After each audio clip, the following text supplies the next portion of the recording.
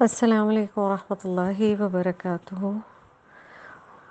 رب اشرح لي صدری ويسر لي امری واحلل عقدۃ من لسانی یفقهوا قولی. رب زدنی علما اللہم فقہنا فی الدین. کیا ہے وہ مقام اور کیا ہے وہ جگہ جس کے لیے رسول اللہ صلی اللہ علیہ وسلم نے حدیث میں فرمایا کہ مدینہ میں جو مسجد نبی اکرم صلی اللہ علیہ وسلم کی ہے وہاں ایک نماز کا ثواب 1000 نمازوں کے برابر ہے، اور اس سے زیادہ ثواب کہیں بھی نہیں ہے سوائے مسجد الحرام کے، جہاں پر سبحان اللہ، اللہ کی رحمت، that one prayer is equal to 100,000 prayers in virtue. اور سبحان اللہ، حرمین میں جب اللہ تعالیٰ ہمیں وزٹ کراتے ہیں اور مواقع دیتے ہیں اپنے گناہ دھونے کا، بہت کچھ سیکھنے کا. So with every beautiful experience that Allah subhanahu wa ta'ala gives us, which is rare and precious, for example Ramadan or Hajj or Umrah, it's important، یہ بات بہت اہم ہے کہ اس کے بعد اس کے بارے میں غور و فکر کیا جائے کہ ہم نے اس سفر سے کیا سیکھا، کیا پایا. اگلی دفعہ اللہ تعالیٰ پھر نصیب کرے تو ہم اس کو مزید بہتر کس طرح سے بنا سکتے ہیں. تو آج کچھ اسی حوالے سے تھوڑی بریف بات کر لیتے ہیں. اچھا، جب آپ بڑے عرصے بعد جاتے ہیں یا کئی لوگ پہلی دفعہ جاتے ہیں، مجھے یاد ہے قرآن میرے ساتھ ایک ساتھی ہوتے تھے، تو وہ جب وہ پہلی دفعہ گئیں تو ہم ساتھی بن چکے تھے قرآن کے. میں نے ان سے کہا آپ کو کیا فیلنگ ہوئی؟ And she said, I just saw it and I said, اتنا سادہ، اتنا بڑا بھی نہیں ہے، اتنا اونچا بھی نہیں ہے. میں اس دفعہ کعبہ کو دیکھ کر یہی سب سوچتی رہی، آس پاس کی اونچی اونچی عمارتیں، دنیا کی اور جگہوں پہ جاؤ گرینڈ چیزیں، تو کیا جو چیز اصل میں رب کے قرب کا سبب بنتی ہے اور اصل میں مضبوط ہوتی ہے، اسے نہ بہت زیادہ ظاہری یا سپرفیشل ہائٹ کی ضرورت ہے، نہ بہت زیادہ ایمبیلشمنٹ کی ضرورت ہے. وہ جو ہے وہ ہے اور اللہ کے شاعر میں سے ہے. اور سبحان اللہ، کوئی میں پہلی نہیں اور اللہ کرے میرا آخری نہ ہو. آپ دعا کیجیے اللہ تعالیٰ بار بار لے جاتا رہے.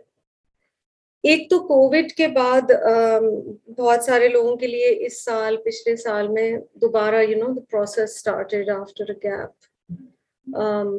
And if anything، آپ لوگوں کو بھی یہ محسوس ہوتا ہوگا، عمرہ یا حج بنیادی طور پر ایک انتہائی ہمبلنگ ایکسپیرئنس ہے، آپ کو عاجز کر دینے والا. اور آپ کو وہاں پر رب شاید ہمیں سے جسے بھی بلاتا بھی اسی لیے. تو وہ جو حدیث ہے نا بی بی عائشہ رضی اللہ تعالی عنہا سے مروی، جس میں نبی اکرم صلی اللہ علیہ وسلم آخرت کے بارے میں بتاتے ہیں، اور بتاتے ہیں کہ the earth will be like a flat pita bread، ایک سیدھی روٹی کی طرح ہو جائے گا اور اس پہ کچھ نہیں ہوگا اوپر. اور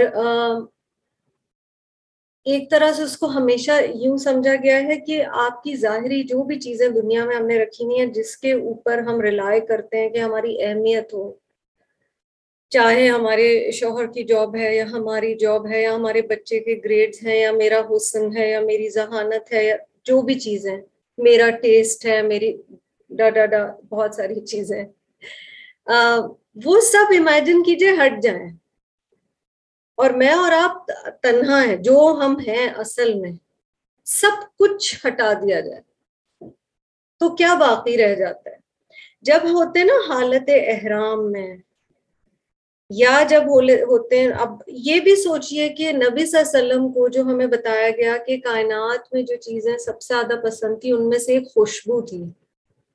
So that is one of the things he was known to be okay with spending money on. Good smell in its various forms. पर क्या वजह है कि हज में आप जब एक दफा हालत ihram में आ जाते हैं तो आप खुशबू भी ना लगाएं, आप समझ रहे, सारी एक्सटर्नल चीजें, चप्पल भी ऐसे पहनो जो पीछे से ऐसे खुली भी हो मर्दों के लिए, औरत के लिए अल्हम्दुलिल्लाह वही सारी चीजें। तो मैं इस दफा सारा वक्त मैं मरीम से बात कर रही थी, मैं यही सोच रही थी, मैं साथियों से बात जब कर रही थी कि अल्लाह ताला जब वो जोक दर जोक लोग होते हैं ना, और कुरान पाक की आयत है जिसमें आता है कि ये अल्लाह के घर आएंगे मिन कुल्ली फज्जिन अमीक, हर जगह से आएंगे, हर गहरी जगह से आएंगे, दुनिया के हर कोने से आएंगे। So you will see all kinds and then you see yourself just one of them. और हर एक का अपना तरीका रब की तरफ पहुंचने का, कुछ कोई दुआएं कर रहे हैं, कोई कुछ दुआएं कर रहे हैं, अल्लाह के आगे सजदे में झुके हुए, और बंदे को अपना छोटा होना बहुत ज्यादा समझ आ जाता है। तो एक तो ये था कि अगर अभी किसी का इरादा ही है, दिल में आया है ख्याल, कर गुजरे, अल्लाह ताला सबको मौका दे, ठीक है, उम्रे के लिए बिस्मिल्लाह करें।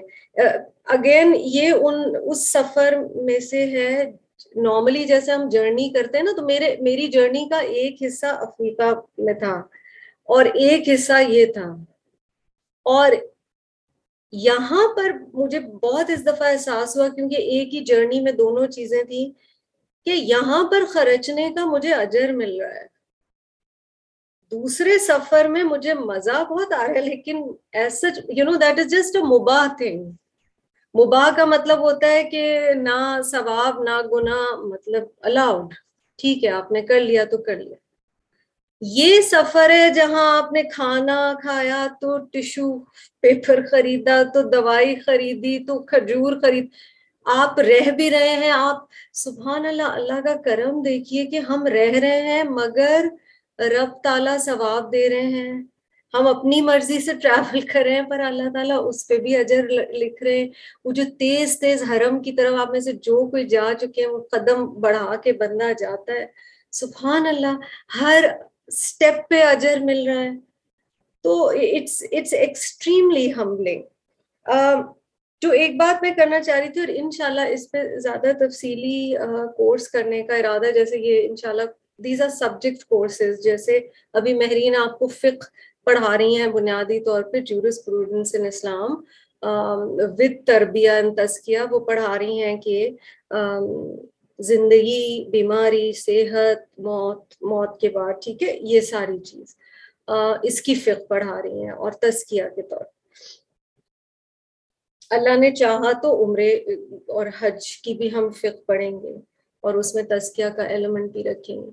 मगर याद दहानी बस ये है कि एक तो इन सफरों का इरादा कीजिए, बिस्मिल्लाह कीजिए, दुआ कीजिए, सजदे में गिर के दुआ कीजिए। हो सकता है for some of us our families are not ready yet, how do you know? We are limited, Allah is not limited. क्या पता वो दिल में डाल दे आपकी फैमिली के जाना है। ये आपके ऊपर है कि आप कितना तड़प के दुआ करते हैं, कितना ज्यादा दुआ करते हैं। और कई ऐसे भी हैं मेरे जैसे नालायक जिन्हें बहुत ज्यादा कभी कियो दुआ और कभी नहीं भी कियो, अल्लाह ताला किसी को ले जाते। आपकी भी जिंदगी में हुआ होगा कि कभी जैसे कुरान की एक ही हिस्से को ना आप जब बार बार पढ़ते हैं, एक दफा सूरह बकरा डिफरेंटली हिट करेगी, दूसरी दफा डिफरेंटली हो सकता है हिट करे। इसी तरह उम्रा या हज एक दफा डिफरेंट एक्सपीरियंस होता है, हो सकता है नेक्स्ट टाइम डिफरेंट एक्सपीरियंस हो। सुभान अल्लाह, when you start understanding the Quran, उसके बाद जब आप हरम में लंबी लंबी फजर की क़िरात सुन रहे होते हैं और आपको समझ आ रहा होता है ना, बंदे का बस नहीं चल रहा होता कि उसी वक्त सजदा शुक्र में गिर जाए कि अल्लाह मेरी मजाल के मैं तेरे कलमात समझ रही हूँ, मुझे I don't need a book for translation, I know. So the feeling completely changes. So it's very, very good for the soul in an era when there is so much traveling, make it something if possible, ظاہر ہے رب بلاتا ہے تو بندہ جاتا ہے, تو کوشش کیجئے, ہو سکتا ہے سالوں کوشش کے بعد اللہ تعالیٰ بلائے. تو ایک تو یہ ہے کہ دوبارہ موٹیویشن تھوڑی سی ہم سب کے لیے. دوسرا یہ کہ کچھ چیزوں کی ویری کوئکلی یاد دہانی ہوئی, صبر, برداشت, اٹس اوکے والا ایٹیٹیوڈ, جب آپ ایک کمیونٹی کے طور پر اللہ کی محبت کے لیے جمع ہو رہے ہو. بہت سارے لوگ ہوں گے, آپ بڑا اپنا تھیلے میں ہائیجین کے مارے ہوئے, کووڈ نے اور زیادہ وہ کر دیا ہے, اب ہم اپنا جائے نماز لے کے جا رہے ہیں, یہ وہ, اگلا آ کے آپ کے جائے نماز پہ بیٹھ جائے گا, وہ چپلوں سمیت آپ کے جائے نماز پہ چل کے جا رہا ہے جہاں آپ سجدہ, it's okay. So this lesson of not taking things too seriously and staying focused on the bigger things, جو اصل میں اہم چیزیں ہیں زندگی میں, ان پر توجہ رکھنا بہت اہم ہے اور بہت اہم سبق ہے. So it's برداشت. اور تیسری بہت خوبصورت چیز جو بہت زیادہ اچھی یاد دہانی ہو جاتی ہے ہم سب کی جب ہم اس سفر پہ جاتے ہیں, میں آ کے سوچ رہی تھی کہ اللہ مجھے معاف کر دے, نمازوں کی حالت ویسی نہیں ہوتی جب ہم اپنی زندگیوں میں بھاگ دوڑ. شیطان نے نا ہمارے ذہن میں ایک چیز ڈالی ہوئی ہے کہ میں بہت اہم ہوں, تو اتنا ہر چیز جو میں کر رہی ہوتی ہوں نا وہ اتنی زیادہ اہم ہے کہ ہماری توجہ بار بار بٹ جاتی ہے. ایسے سجود بھی خاص طور پہ مسجد نبوی میں مجھے محسوس ہو رہا تھا, لمبے سجدے اور لمبے رکوع, کہ آپ کئی دفعہ تھک کے کہتے ہیں یہ اب, اچھا ایک دو دفعہ ایسے ہوا کہ میں نہیں, ساتھ میں ساتھی بھی ایک آدھ پہلے دن انہیں لگا کہ شاید امام صاحب اٹھ چکے ہیں اور ہم غلطی سے ابھی تک سجدے میں پڑے ہوئے ہیں. مجھے اپنی استاذہ ڈاکٹر فرحت ہاشمی کا یاد ہے, وہ ایک دفعہ عمرے سے آئی تھی اور انہوں نے شیئر کیا تھا, اور انہوں نے کہا تھا کہ تہجد میں بندے کی نا جب تک سانس نہ رکنے لگے اور اتنے لمبے سجدے تب احساس ہوتا ہے نبی صلی اللہ علیہ وسلم کی نماز ہوتی کیسے تھی, اس کا ایک چھوٹا سا فلیور نظر آتا ہے. تو کچھ چیزوں میں اپنے آپ کو ریوائیو کرنا, قرآن سے تعلق, نماز, سنتیں کتنی اچھے سے پڑھنی ہے, نوافل کتنی خوبصورتی سے پڑھنی ہے, آپ میں سے جو جائے وہ جو اللہ کی پسندیدہ جگہیں ہیں اور نبی صلی اللہ علیہ وسلم کی پسندیدہ جگہیں خاص طور پہ انہیں ضرور وزٹ کرنے کی کوشش کریں. مثلا مسجد قباء میں نماز کا ثواب عمرے کے برابر ہے, سبحان اللہ. احد پہاڑ کے لیے نبی اکرم صلی اللہ علیہ وسلم نے فرمایا کہ ہم اس پہاڑ سے پیار کرتے ہیں اور یہ ہم سے, تو احد کے شہداء کا, اینڈ وہاں جو ایک فیلنگ آتی ہے بقی کا نا اتنا قریب ہے, and we are so focused on the مسجد, ظاہر ہے کہ ہم کئی دفعہ بھول جاتے ہیں کہ جنت البقیع میں کیا کیا ہستیاں ہیں اور اس جگہ کا پاور کیا ہے. احد میں جو ایک وہاں عربی شخص تھے وہ جو بول رہے تھے, وہ نام بول رہے تھے اور مجھے لگ رہا تھا میرے رونگٹے کھڑے ہو رہے ہیں. He said Syed الشہداء Hamza bin Abdul Muttalib, Musab bin Umair, Abdullah bin جہش, and these are just names that are Musab بن عمیر کا ہم نے ریسنٹلی پڑھا بھی تھا کہ کیا مقام ہے. تو اللہ تعالیٰ یاد دہانی کرواتے ہیں, تو دعا شروع کریں اور کوشش شروع کریں اور اللہ تعالیٰ لے جائیں گے. اور اگر حج ابھی تک نہیں ہوا تو بسم اللہ کریں, ٹھیک ہے. حج کا ارادہ بھی اگر کسی نے نہ کیا ہو اور اس کو اللہ نے, اگین یہ ساری چیزیں استطاعت کے ساتھ, کیونکہ یہ مالی عبادت بھی ہے اور بدنی بھی ہے, ٹھیک ہے. اس میں پیسہ بھی خرچ ہوتا ہے اور اس میں آپ کا جسم کی بھی ایگزوشن ہے. سو یہ تبھی کی جا سکتی ہیں اگر افورڈنگ ہے کسی کی, بٹ اگر افورڈنگ ہے اور اگر دوسری جگہیں جاتے ہیں اور پھر یہاں جانے کا خیال نہیں آتا تو دین دیر از اے پرابلم, دیٹ از آل. اگر کسی کی افورڈیبلٹی نہیں ہے تو ظاہر ہے وہ تو رب ہر جگہ ہے. the beautiful thing is کہ اللہ تعالیٰ ہر جگہ ہے, ٹھیک ہے.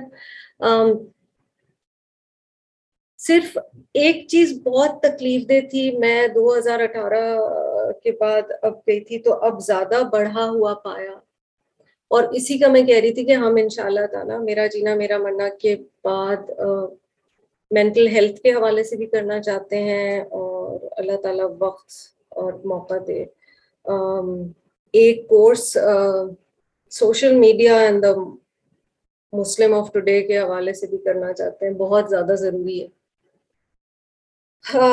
یہ جو چیز آ گئی ہے نا ہاتھ میں، یہ بڑا مسئلہ ہے. اب میں نے بات کا آغاز کہاں سے کیا تھا؟ کعبہ کو دیکھنے کا ثواب ہے. بس بیٹھے ہوئے آپ کچھ نہیں پڑھ رہے، آپ اگر کعبہ کو دیکھ رہے ہیں ثواب ہے. یہ کسی اور جگہ کو دیکھنے کا نہیں ہے ثواب، یہ کعبہ کے لیے مخصوص ہے. ٹھیک ہے، اب اگر آپ وہاں طواف کر رہے ہیں اور اس میں بھی آپ ویڈیو کال کر رہے ہیں، یا آپ اپنا نام لکھ کر انسٹاگرام یا ٹک ٹاک کے لیے کر رہے ہیں، یا اگر آپ مستقل سیلفیز لے رہے ہیں، یا اگر آپ کو ایپ کے ذریعے بہت مشکل سے ریاض الجنہ میں نوافل پڑھنے کا موقع ملا اور آپ وہاں جاتے ہیں اور ایک پاکستانی پولیٹیشین وہاں ہیں اور سب لوگ ریاض الجنہ کے نوافل چھوڑ کر ان کے ساتھ سیلفیز لے رہے ہیں، یہاں یہ پریشان کن بات ہے. There is something seriously wrong, and this was not just Pakistanis, this was literally across nationalities, across age groups, really young people and really old people. And that is why it's important for us to study the Quran the way that we do, and that is why it is also important کہ ہم سمجھ سکیں کہ ہماری روح میں کمیاں یا گیپس کیا رہ گئی ہیں جنہیں ہم غلط چیزوں سے یا دوسری ظاہری چیزوں سے بھرنے کی کوشش کریں. جو فوزیہ نے ابھی مینٹل ہیلتھ کے حوالے سے ایک کویسچن کر رہی تھی مہرین سے، and it's not that these issues were not there earlier. نبی صلی اللہ علیہ وسلم کی دعاؤں میں ہم اور حزن اور عجز اور کسل سے پناہ مانگی گئی ہے، دکھ سے، انگزائٹی سے، ڈپریشن سے. all of this has always been there. خوف، موسیٰ علیہ السلام کا ہم نے سورہ طٰہٰ میں پڑھا تھا کہ خوف انہیں کس طرح سے تھا، اور جب بھی وہ فرعون کے پاس جانے کے لیے اللہ تعالیٰ نے کہا تو ان کو خوف آتا تھا. so he was anxious. تو یہ انسانی کیفیت تو ہمیشہ رہی ہے، لیکن ان کی ہیلنگ کے لیے apart from of course medication and دعا اینڈ ایوری تھنگ، ایسا تو نہیں کہ ہم سوشل میڈیا، اور اس میں جی واٹس ایپ بھی شامل ہے، اس میں انسٹا بھی شامل، اس میں ہر چیز شامل ہے. ہم روحانی طور پر کون سے خالی پن ہیں جن کو ان چیزوں سے بھر رہے ہیں، اور ہر ایج کا شخص ہے. شوہر اور بیوی ہیں تو آپس میں بات کرنا بھول چکے ہیں، ہر ایک اپنے اپنے فون پہ لگا ہوا ہے. It also gives the false sense of being important. That's the thing with social media. It makes you feel important. And that means we are so craving for it. اور مجھے ایسے لگ رہا تھا اللہ کے حکم سے کہ میں اپنے آپ سے کہہ رہی تھی، اور میں جب بھی صحت کی دعا کرتی ہوں، اگین جو فوزیہ آپ بات کر رہی تھی، مکمل دعا کیا کریں، یا اللہ میری روح کو صحت دے، میرے جسم کو صحت دے، میرے ذہن کو صحت دے، میری جذباتی جو پیراڈائم ہے اسے صحت دے، اور میرے پیاروں کو بھی. کیونکہ کوئی روحانی طور پہ ہم بڑے کمزور ہو چکے ہیں جو ان چیزوں پہ اتنے زیادہ ریلائنٹ ہیں. We need so much food. Those of you who have been, اللہ کا بڑا کرم اور رحمت ہے کہ میں تو مستقل سوچ رہی تھی ابراہیم علیہ السلام کی دعا. ابھی ہم نے پچھلی سورہ جو مکمل کی تھی سورۃ الشعراء، اس میں ہم نے ابراہیم علیہ السلام کا وہ سارا پارٹ پڑھا تھا. ہاں، ابراہیم علیہ السلام نے اس شہر کے لیے دعا کی تھی. دنیا کا کوئی ایسا کھانا نہیں جو اس شہر میں نہیں ہے. اگر آپ اس شہر کے ارد گرد کے پہاڑ دیکھیں وہاں کچھ اگتا نہیں ہے، مگر دنیا کا کوئی ایسا کھانا نہیں جو وہاں نہ ہو، مگر اسراف کھانے کی پلیٹ میں اتنا زیادہ ڈال لینا جو کہ ضائع ہو کر ہی جائے گا. بفیز میں تکلیف ہوتی ہے. اور یہاں بات یہ نہیں ہے کہ میں بیٹھ کے کہہ رہی ہوں کہ او میں اتنی اچھی ہوں اور میں نے جو آبزرو کیا لوگ یہ چیزیں کر رہے تھے، نہیں. بات یہ کہ ہم سب اس سے گزر رہے ہیں اور ہماری فیملیز اس سے گزر رہی ہیں اور ہمارے بچے اس سے گزر رہے ہیں، اور ہمیں قدر رزق کی کم ہے اور ہمیں قدر رشتوں کی کم ہے اور ہمیں کنورسیشنز کی قدر کم ہے. تو جو حج یا عمرے کا سفر ہوتا ہے نا، this is stock taking time. آپ دوبارہ پورا ریوائز کرتے ہیں کہ آپ کی زندگی اس وقت کہاں ہے اور آپ کی ریزولوشنز جانے کے بعد کیا ہیں. ایک پاکستانی رائٹر کا بہت عرصہ پہلے ایک عالم نے کوٹ کیا تھا، مجھے یاد ہے جب میں حج کے لیے جا رہی تھی الحمدللہ بہت سال پہلے. تو وہ مجھے کسی نے بتایا تھا and that had just shaken me کہ ایک شخص وہاں عمرے کے لیے جاتا ہے اور ایک غریب سا انسان ہے اور وہ کہتا ہے کہ تم مجھے اپنے ساتھ ساتھ رکھ لو. اور یہ ان زمانوں کی بات ہے جب آج کل کی طرح ہوٹلز وغیرہ نہیں ہوتے تھے. وہ کہتے ہیں ٹھیک ہے جو میں کھاؤں گا تم کھا لینا، جو میں پہنوں گا تم پہن لینا، سو آن سو فورتھ. اور وہ تقریباً 40 دن وہ وہاں رہتا ہے، اور اس زمانے میں لمبے بھی ہوتے تھے. اب ہم بہت مصروف ہیں، ہمارے پاس وقت کم ہوتا ہے. تو وہ اس کے ساتھ رہتا ہے، لیکن جب وہ واپس جانے لگتا ہے تو وہ کہتے ہیں مجھے بھی اپنے ساتھ لے جاؤ، اتنی ہماری ایک کمپینین شپ بن گئی ہے. وہ کہتے ہیں نہیں، یہاں تک کا ہی ساتھ تھا، ساتھ نہیں لے جاؤں گا. سمجھ رہے ہیں ہم؟ جو اللہ سے ایک تعلق ہے، جو وہ مطلب رمضان کا رمضان تک ہی ہے، عمرے کا عمرے تک ہی ہے، حج کا حج تک ہی ہے، قرآن کلاس کا قرآن کلاس تک ہی ہے. اور جو شدت سے دعا مانگنے کی ضرورت ہے ہم سب کو as people who love the Quran and are trying in our humble ways to understand it and act upon it، کہ اللہ یہ فرق ختم کر دیجئے. یہ جو فرق ہے نا کہ میں کہیں کچھ اور ہوتی ہوں اور کہیں کچھ اور ہوتی ہوں، اور قرآن کی محفل میں کچھ اور، تھوڑا بہت فرق تو صحابہ نے بھی کہا وہ انسان ہے، ہم وہ ہوتا ہے. لیکن کیونکہ سبحان اللہ الحمدللہ برکہ جب مبارک ہم کہتے ہیں تو وہ ایک دعا ہی ہوتی ہے. بہت لوگ کہتے ہیں عمرہ مبارک ہو، اللہ واقعی مبارک کر دے کہ اس ایمان میں یا اس عجز میں اللہ برکت عطا فرما دے. بٹ مبارک تبھی ہوگا جب عمرے کو یا حج کی لرننگ کو یا رمضان کی لرننگ کو یا قرآن کلاس میں جو ہم سیکھتے ہیں، یا جو میرا جینا میرا مرنا میں سیکھ رہے ہیں، وہ ہم ساتھ لے کے چلیں. وہ صرف اس لیے نہیں ہے کہ تھوڑا دیر تسلی. تو اگر میں یورپ میں کہیں گھوم رہی ہوں تو بھی میں وہی ہوں، اور اگر میں مکہ میں گھوم رہی ہوں تو بھی میں وہی ہوں. بنیادی طور پہ یس ماحول کی وجہ سے ایمان کی حالت تو ظاہر انکریز ہوگی، بٹ میری بنیادی طور پہ ڈریسنگ بھی وہی ہوگی، میرا ماحول بھی یہی ہوگا، میں بنیادی طور پہ یہی ہوں گی. کیونکہ صحابہ کی وہ بات یاد آتی ہے کہ وہ کہتے تھے کہ ہمیں نبی صلی اللہ علیہ وسلم کے ٹائم پر یاد نہیں ہے کہ جو ہم سوچتے تھے یا بولتے تھے اس میں اور ہمارے عمل میں کبھی فرق ہو، اور ہمیں یہ پتہ نہیں ہوتا تھا کہ جھوٹ چیز کیا ہے، یا is it even possible that what you say and feel is different from what you do. So end of the day it's all about being doers. ہمارا عمل کہاں ہمیں لے کے جاتا ہے. کیونکہ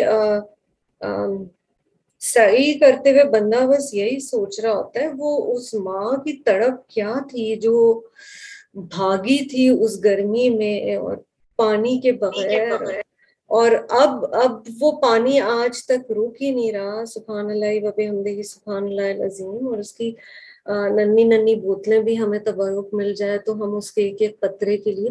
پر وہ جذبہ کیا تھا, اور ابراہیم علیہ السلام کس طرح سے چھوڑ کے گئے تھے, اور کیا رچ ہسٹری ہے وہاں پر, اور نبی صلی اللہ علیہ وسلم نے اس جگہ کیسے کیسے قدم رکھا ہوگا. بہت سارے ساتھی وہاں پہ یہ بھی پوچھ رہے ہوتے ہیں ایک دوسرے سے, مزہ آ رہا ہوتا ہے باتیں سن کے کہ کتنے عمرے کیے اس وزٹ میں. نبی صلی اللہ علیہ وسلم نے پر وزٹ ایک ہی عمرہ کیا. ٹھیک ہے, طواف آپ بہت سارے کر سکتے ہیں. چھوٹی چھوٹی باتوں پہ چیک کیجئے خود کو. وہاں کی حکومت نے منع کر دیا مردوں کو کہ نیچے نہیں کر سکتے طواف, ٹھیک ہے, انلیس احرام کی حالت میں. تو ہم کیا کر رہے ہیں؟ قرآن کہتا ہے وَأُولِي الْأَمْرِ مِنْكُمْ, جسے اللہ نے لیڈر بنایا کسی چیز کا اس کی بات مانو. یہ بھی قرآنک آرڈرز میں سے ہے. ہم احرام پہن کے چلے جاتے ہیں, ٹھیک ہے, and families are very proud of it. They are like it's cool, it's fine, یہ تو بڑی اچھی بات ہے. تو یہ چھوٹی چھوٹی چیزیں دیکھنے کی ضرورت ہے کہ کہاں کہاں نیکی کرتے کرتے بھی بندہ جھوٹ کی طرف چلا جاتا ہے. اور اللہ سبحانہ وتعالیٰ سے دعا ہے کہ ہم سب کو بار بار مواقع دے. پر بہت سے حضرت اویس قرنی کا آپ نے سنا ہے, ان کو صحابہ میں شمار کیا جاتا ہے, حالانکہ انہوں نے کبھی نبی صلی اللہ علیہ وسلم سے ملاقات نہیں کی تھی. اور ان کے لیے نبی اکرم صلی اللہ علیہ وسلم نے فرمایا تھا کہ یہ مستجاب الدعوات ہیں, ان کی دعائیں قبول ہوتی ہیں. تو حضرت عمر جب ان سے ملے تھے تو حضرت عمر کے دور میں جب کچھ صحابہ اس ایریا میں جا رہے تھے تو حضرت عمر نے ریئر تھا, انہوں نے کہا تھا اویس قرنی سے کہنا کہ ہمارے لیے دعا کرے, کیونکہ نبی صلی اللہ علیہ وسلم نے کہا تھا اس کی دعائیں قبول ہوتی ہیں. So this is why I'm saying this is some of us have still not been able to go and might not be able to go for very genuine reasons. And if you have not been able to go, that doesn't mean اللہ سے connection اور جو learnings ہیں وہ ہم یہاں بیٹھے بھی نہیں حاصل کر سکتے. مگر اگر اللہ نے آپ کو مال دیا ہے, صحت دی ہے, مواقع دیے ہیں, آپ دنیا میں اور جگہوں پر جاتے ہیں, اور پھر آپ ارادہ سفر نہیں کرتے رب کے گھر کا, تو بڑا مسئلہ ہے. اس مسئلے کو ہمیں کریکٹ کرنے کی ضرورت ہے. جزاکم اللہ خیرا کثیرا.